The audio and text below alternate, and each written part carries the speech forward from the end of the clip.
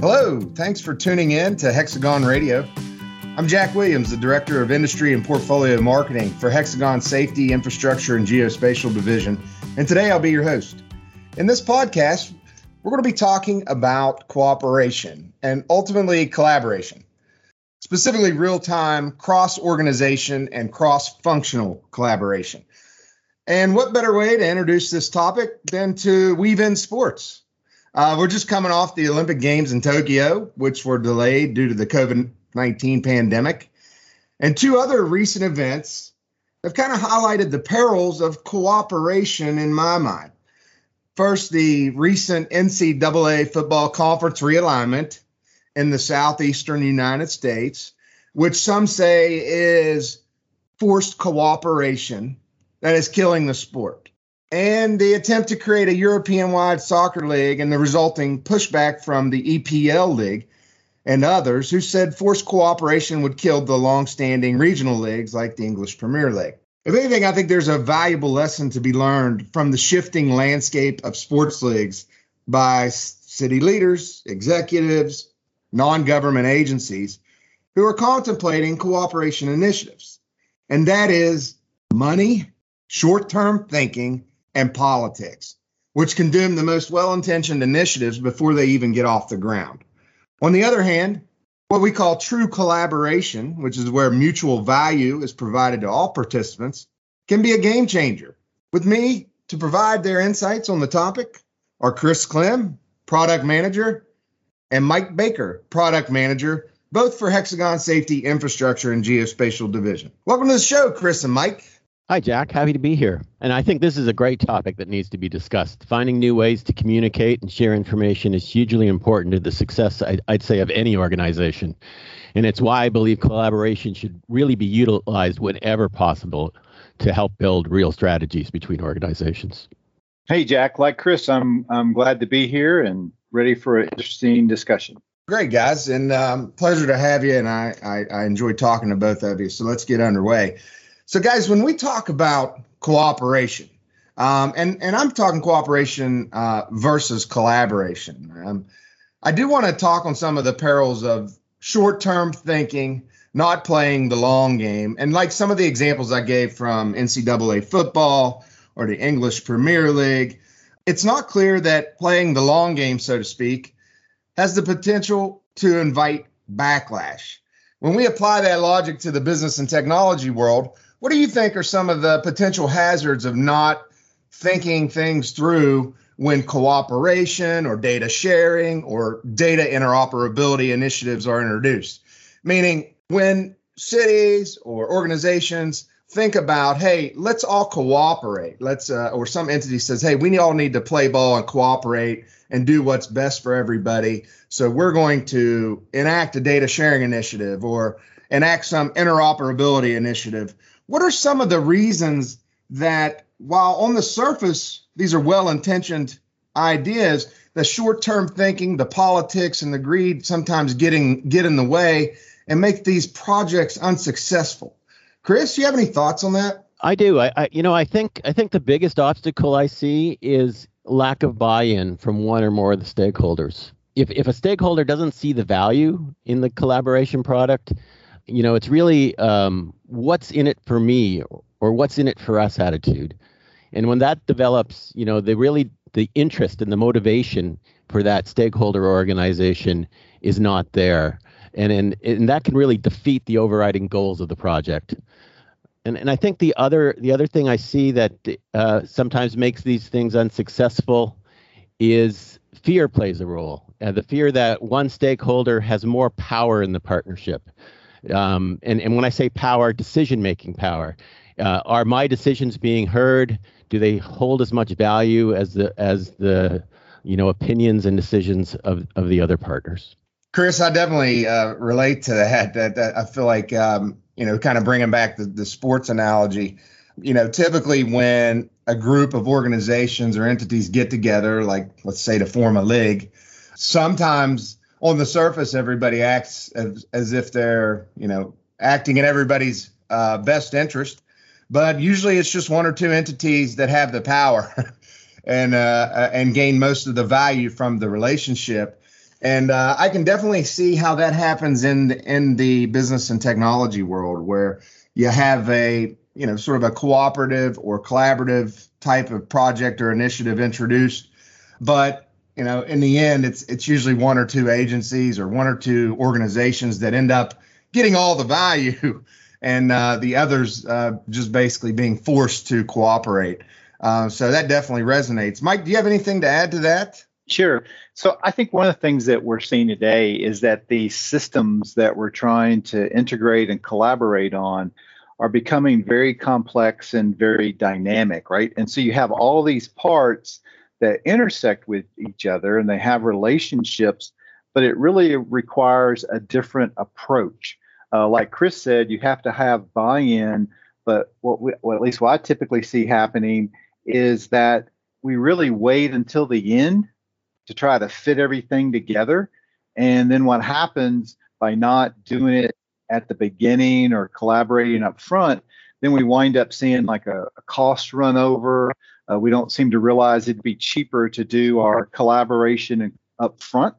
And so for me, I think it's still a little bit of not only what Chris mentioned, but also just kind of a technology side of how to move data from these different systems, have them interact with one another, but then also kind of do all that up front versus waiting till the end of the project and realizing that, information got left out or things were in the wrong format. So for me, that's another key element.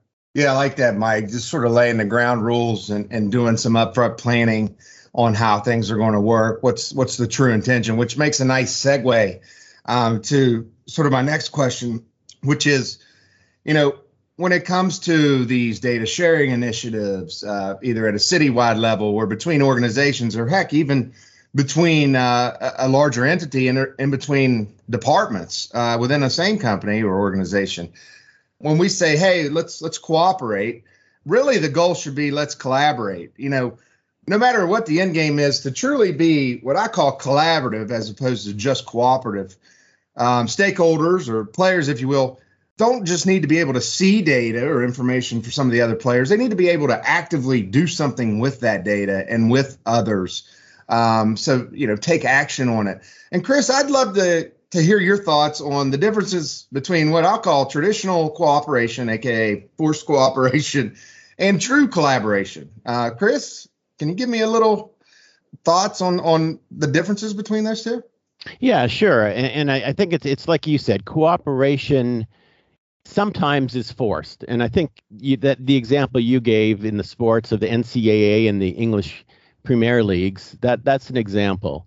And then like Mike said, to kind of avoid that, you need to lay that groundwork up front. You need to lay out the goals and the parameters that everybody understands. And that sets you up for some true collaboration. Every stakeholder has to work together to meet common goals. And that's how success can be measured. You can't measure success how an individual organization performs. It has to be the outcome of all of the organizations, the collaborative outcome. Hey, Chris, you want to sign up to be the president of the NCAA? Because I think you hit the nail on the head there. Mike, I'll pose the same question back to you. How is collaboration different from quote unquote cooperation? Yeah, so I think we'll start with how they're alike, right? So they're alike in that you wind up having two or more people, two or more organizations, and they're going to work together to achieve a common goal. What I see with cooperation is oftentimes it falls into a coordinated response. And by that, what I mean is that the activities get siloed. And so each organization kind of goes off and does their own thing, and then the pieces come together at the end. It's kind of like when our kids do school projects, the teacher puts them in a group, but ultimately what happens is each child winds up doing their own little piece, and then you fit it together at the end, and you wind up with like the picture of the horse being 3 times bigger than the picture of the barn, right? And so in this coordinated approach, we just wait till the end to fit it together. Whereas in a collaborative approach or with collaboration, what we wind up seeing is the activities are kind of done together, not separately. And that usually this, I'm going to call it this connection between these activities, oftentimes is very fluid and very dynamic. going back to what I mentioned earlier about these systems being very complex, in a cooperative or coordinated approach, everybody goes off and does things at the end, and when they come back at the end, they realize things don't really fit together. Whereas if they collaborated up front, as things change, the project can change with it. So to me, even though it might be a subtle difference, to me it's not subtle at all. That it's the working together in a fluid, dynamic environment versus going off and doing your own silo thing and then coming back in the end and hoping it all fits together. Yeah, Mike, that's a great insight. I like the way you put that. It's really the ability to be dynamic and fluid and do your work up front as opposed to trying to piecemeal all the pieces together at the end. I've been involved in many school projects because as I recently just went back, and you're right. So everybody goes off, does their own piece, and then at the end you try to take together 5 different pieces from 5 different people and stitch them together and make it sound like a cohesive strategy or plan or output, and it's tough.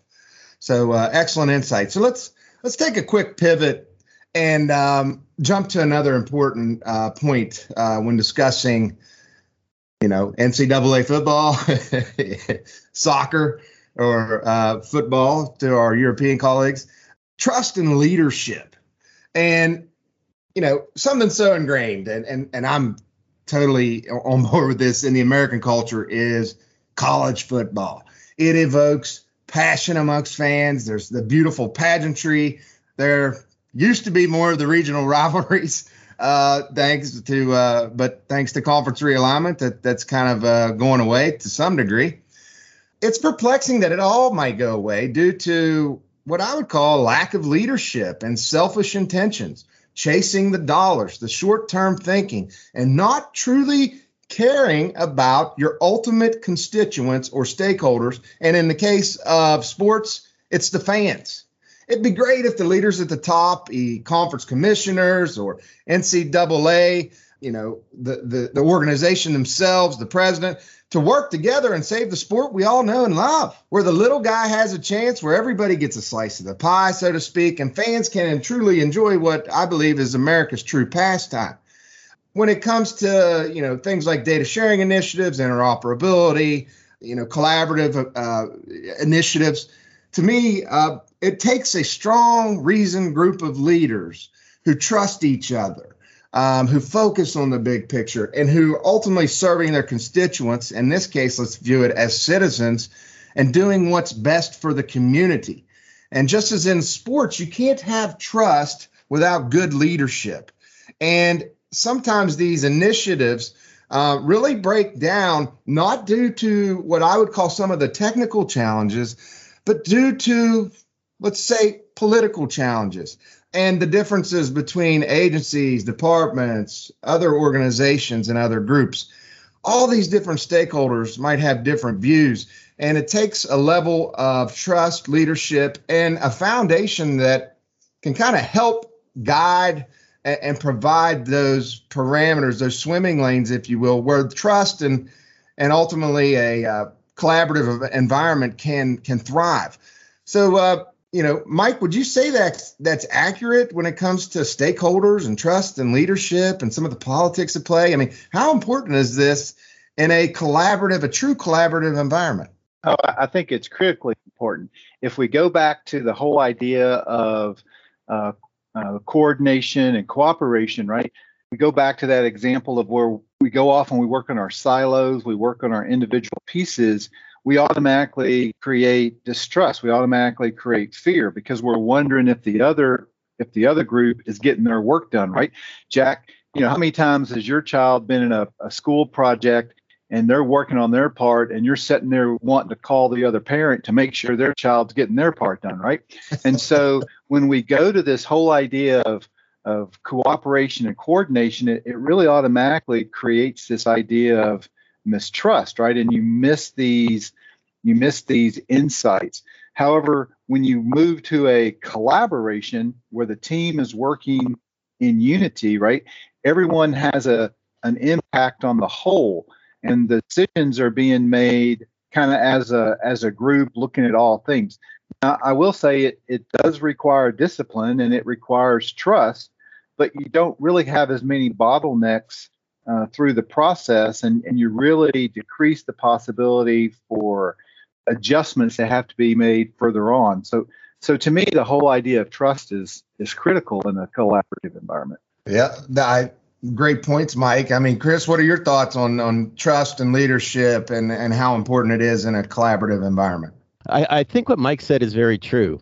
Trust is so important. And I think trust needs to be developed from the very beginning of a collaboration project. And so what does that mean? It means that stakeholders need to be able to speak their minds, and not only speak their minds, but listen to the other stakeholders. Everybody involved needs to have the time and space to air their views, speak their minds without fear, of being chastised or not listened to. And I think that is what will foster real collaboration.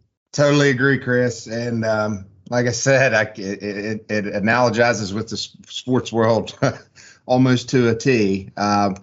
And so good leadership, long-term thinking, trust, setting those parameters in place and building some checks and balances in, I think is perfect. So that's good stuff. So I kind of alluded to it in the previous question, but I'm going to talk about it. Another thing that we think about when building a collaborative environment, rolling out a data sharing smart city project or some sort of regional data sharing program, are the barriers. What makes this challenging? It sounds good on the surface. You feel like you read news articles or have even over the past 10 to 15 years about all these data sharing interoperability initiatives. And I think people just assume a lot of this stuff happens, especially, I would say, at the government level. From the technology side, I look at it, you got two kind of main groups of barriers. One's like the technology barriers, which is not trivial at all, like integrating to different systems of record that each entity or organization participating might have, integrating with the plethora of IoT devices, sensors out there that are just coming on board more and more each day, the different applications. And then I got a second group of barriers, which are the people barriers, which is things like politics over data ownership. What's the way in which we're going to exchange data? What's the format? Under what rules can we do something? If we want to change the way we're doing things, do I have to go back to some central entity and get their approval?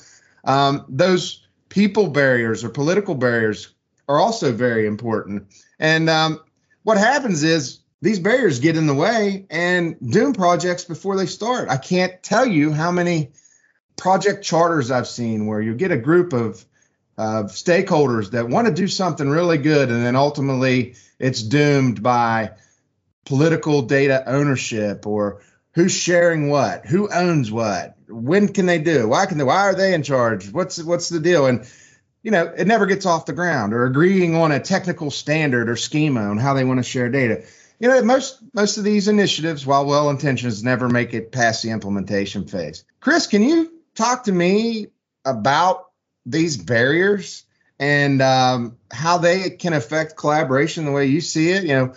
What are some of the pitfalls to look out for if you're an agency, a customer, or organization, somebody who's looking to enact a collaborative environment? What are some of these pitfalls? Because they're out there. What should they be looking for? Yeah, so as you said, there still are technical barriers to sharing data. When you're pulling data together, it's from many different systems of records. It's in many different formats. And while, there's been great progress developing open exchange formats, many of these systems are still proprietary and today don't support those open standards. So therefore, when you're trying to share data across multiple organizations, there'll be custom interfaces that need to be designed and developed, and that can take time. And I think, to help solve some of those technical barriers, it's very important that the tools, the technology you're using is versatile. It has you need to have a powerful business rules engine that can integrate, transform and integrate that data to solve some of these complex challenges. Also, being cloud native, where it's, you don't have to reach on-prem into these systems. The data is available in the cloud is obviously another benefit. But if I think of other barriers to data sharing, what we're seeing, unfortunately, is many organizations still today have a don't share data approach. And to them, this is often the easiest way to mitigate any real or perceived risk. I don't want to be responsible if the data is wrong or inaccurate or sensitive, so I simply won't share it. And this, of course, leads to data hoarding and unnecessary limitations on data collaboration. So we need to change that mindset. We need to change that culture from a don't share data to a share data unless. And with that mindset, organizations will start to focus on how to satisfy those regulatory requirements and those data protection standards. Chris, I think you nailed it on the head.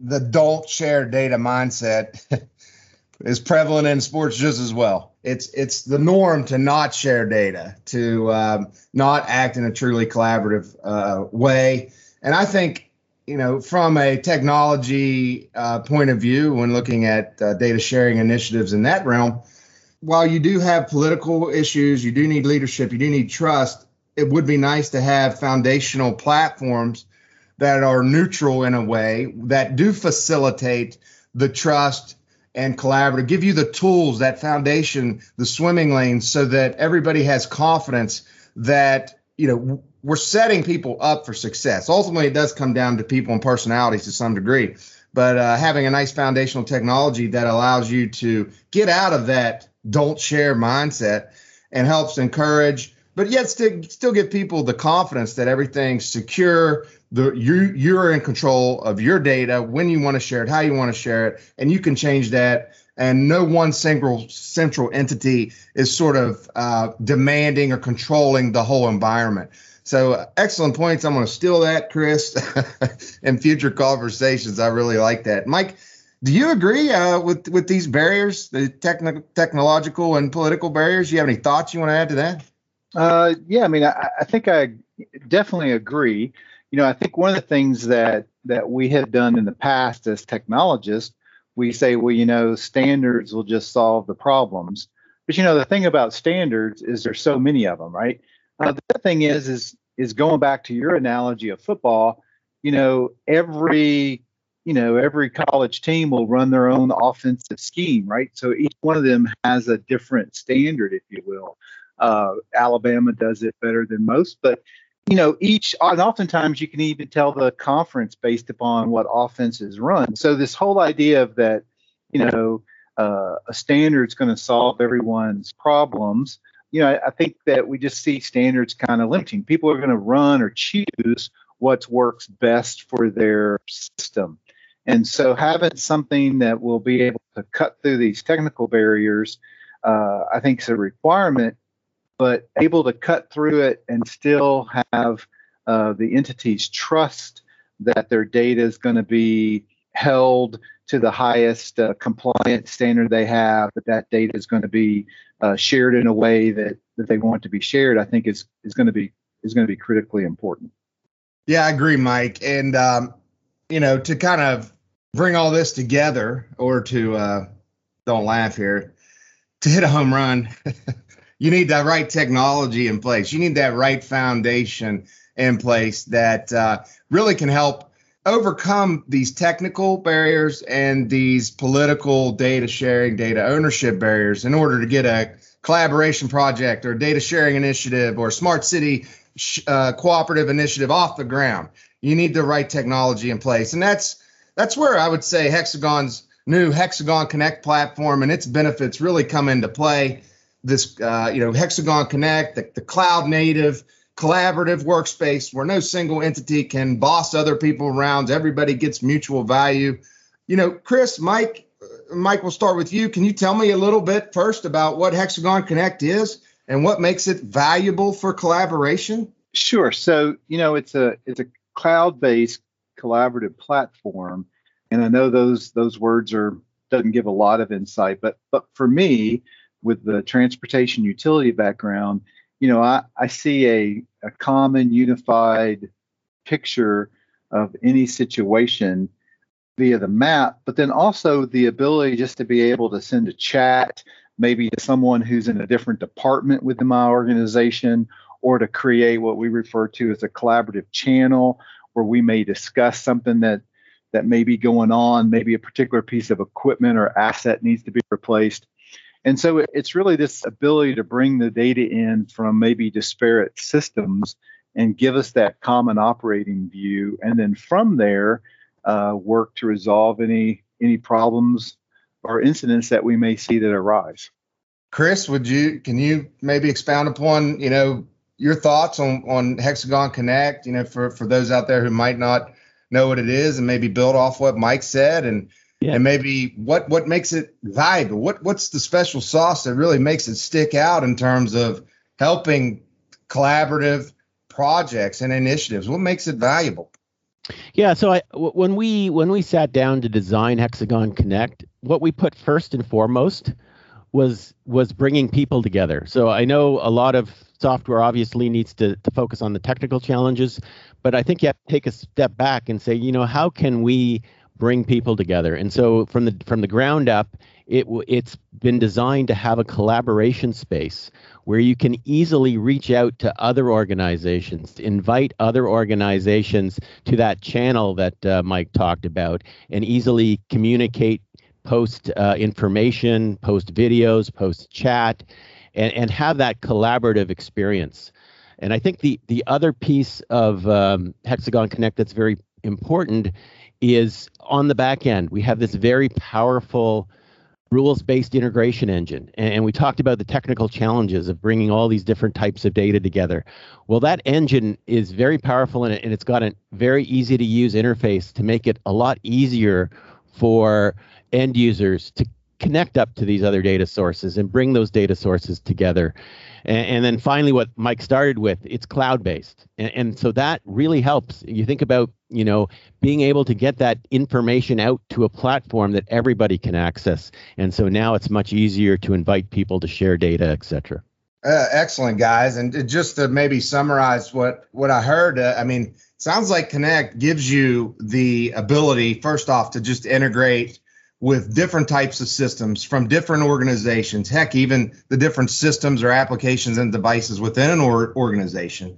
Bring all that data into a unified view, sort of an operational picture, allow you to very easily interact and see what's going on with everybody who's participating in that space. And not only view that data, but when situations arise, be it major emergencies or crises, or even small day-to-day things where sharing data, giving a heads up, or just helping other people be more efficient, you can actually act on that and then resolve an issue or share information and really create a truly collaborative environment. Man, it just sounds very exciting, and I can just imagine all the different things you can do with that. And maybe that's a good way to talk about Hexagon Connect. Mike, can you give me a couple examples of how you've seen Hexagon Connect used that would be a good use case, if you will, be it private sector, public sector, with NGOs, whatever the case may be? Because I can see how something like Connect could be applied in multiple industries. And first off, can you confirm that that's correct? And second, maybe give me an example or two of how you see or how you have seen Hexagon Connect be used. Sure. And you're absolutely right. You have use cases across all industries. As I mentioned earlier, I've worked a lot with the transportation and utility industry. So I'll just start in the transportation one. Right now, road construction sites, we have an average of about 125 deaths per year due to workers at those construction sites. And so for me, one of the great use cases for Connect is to set up a safe construction zone, right? To have a safe construction zone, you need to have a kind of some thought where that work zone gets laid out. We're going to bring in temporary traffic control devices such as cameras and traffic counters, radar. And so Connect can be used to monitor those construction zones. And then since those construction zones move, Connect just goes ahead and monitors that moving construction site. And by having it, or by being able to collaborate with other organizations, such as, state police, local police, we can actually make these construction zones much safer and try to realize the zero fatality goals that many of our DOTs have. And so for me in the transportation space, these safe construction zones would be a great use case for Connect, but then also it saves lives and really would make those zones safer for both the worker as well as the driver. You know, if we move over into utilities, there's just so many opportunities where utilities could share their construction projects, their unplanned events. You know, right now, one of the big initiatives across the country is getting fiber to areas that maybe don't have access to high-speed internet. Well, just being able to monitor where you may have incidents where that fiber gets cut. They're putting new fiber in my neighborhood, and they've cut my internet twice in the last 10 days. And so just being able to use it as a way of seeing what's going on, where these construction or this new fiber is being placed. And then if there is a fiber cut, just kind of managing the crew of knowing when they get there and when the service might be back for our citizens. But to me, the list is endless, and we could go on in the transportation and utility space on use cases for Connect. So, Mike, one of the things you mentioned there. So, in the transportation space, would you say some of the value in Connect is that environment, especially let's take construction zones, is very fluid, right? It's very dynamic. They're moving every day. It's not sort of what I would call a static setup, if you will.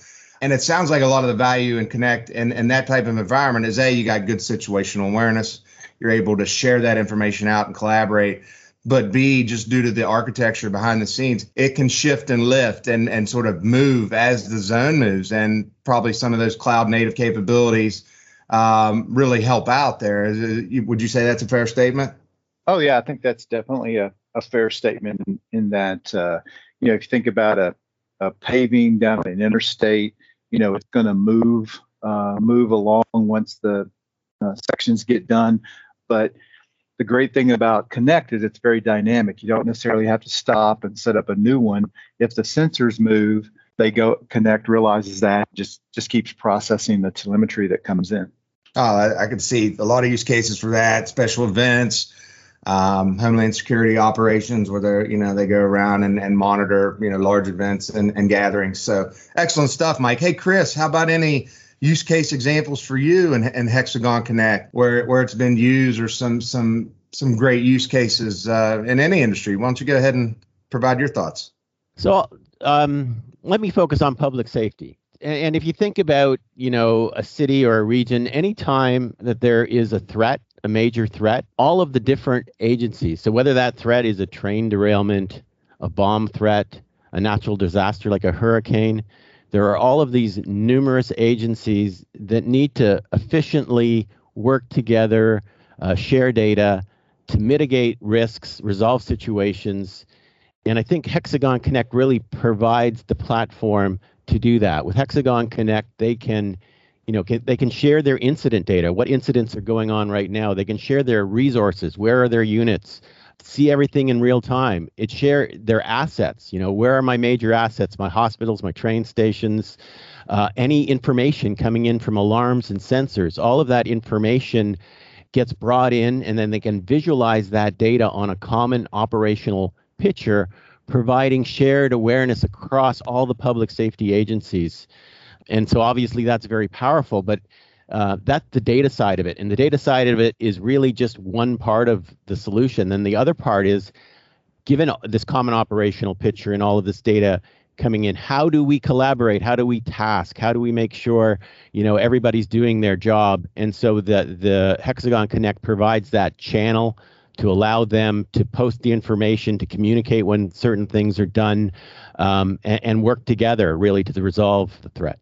Excellent points, guys. And, it's been great talking to you, and those use cases. I mean, like I said, I could sit here and think of other industries where something like Connect that provides that collaborative foundation that solves those technical and political barriers when it comes to data sharing and then acting on that data could apply. So I really appreciate the time. And going back to some of the sports examples I laid out at the top of the program, I believe looking at well-intentioned initiatives, let's say forming a conference in NCAA football, Big 12, while they start out as well-intentioned initiatives where everybody's working together, they can go by the wayside due to political barriers and not having that proper foundation that encourages trust and collaboration. And, ultimately what happens is the people who suffer the most are the fans in the sports world or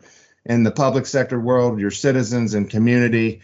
And so, I think while well-intentioned, sometimes we can learn, and sports can learn from the technology side, and the technology side can learn from the sports side, and really try to get back to more of a trusting, teamwork-driven, collaborative environment. So thanks again. I appreciate it. And hopefully we will we'll get there on the football and or American football and soccer or European football sports realm soon. Chris and Mike, how about you? Do you guys have any additional thoughts you guys would like to share before we wrap up? Chris?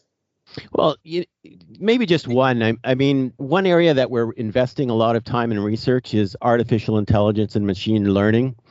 And these technologies can actually be very helpful when collaborating and sharing data. One issue with data sharing today is there's so much of it, right? There's data being created by all these sensors, social media, and a lot of it's unstructured. So we're looking at using AI to be able to quickly extract pertinent information from large narratives so you get information at a glance. But really, I think that's a topic all to itself. So maybe a good topic for another podcast. Hey, I like that, Chris. Anytime I can get you and Mike on a podcast, I will enjoy it. And so I will take you up on that.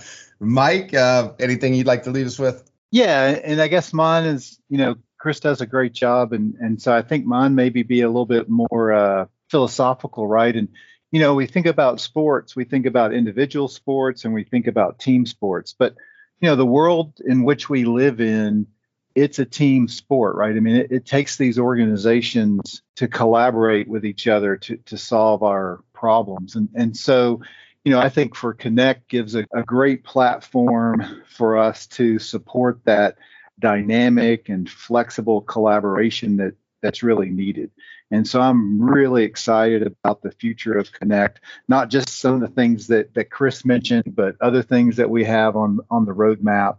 And so I'm anxious to see where all we can take it. Yeah, Mike, I like that inspirational vibe there. And I will say this. I mean, it sounds like something like Connect. We talk in the details of technical challenges and stuff, but isn't it really just about bringing people and data together, right? And through that, by laying the foundation, I mean, yes, we as human beings still have to finish it out, right? But Connect just at least provides that platform, that space that ultimately can bring people and data together. And I look forward to talking to you guys more about it. This has been a great conversation, and I appreciate you both joining, and for all of you out there listening. I look forward to talking to both you two again on maybe a future episode. Thanks for tuning in to Hexagon Radio. For more great stories and podcasts, visit hxgnspotlight.com.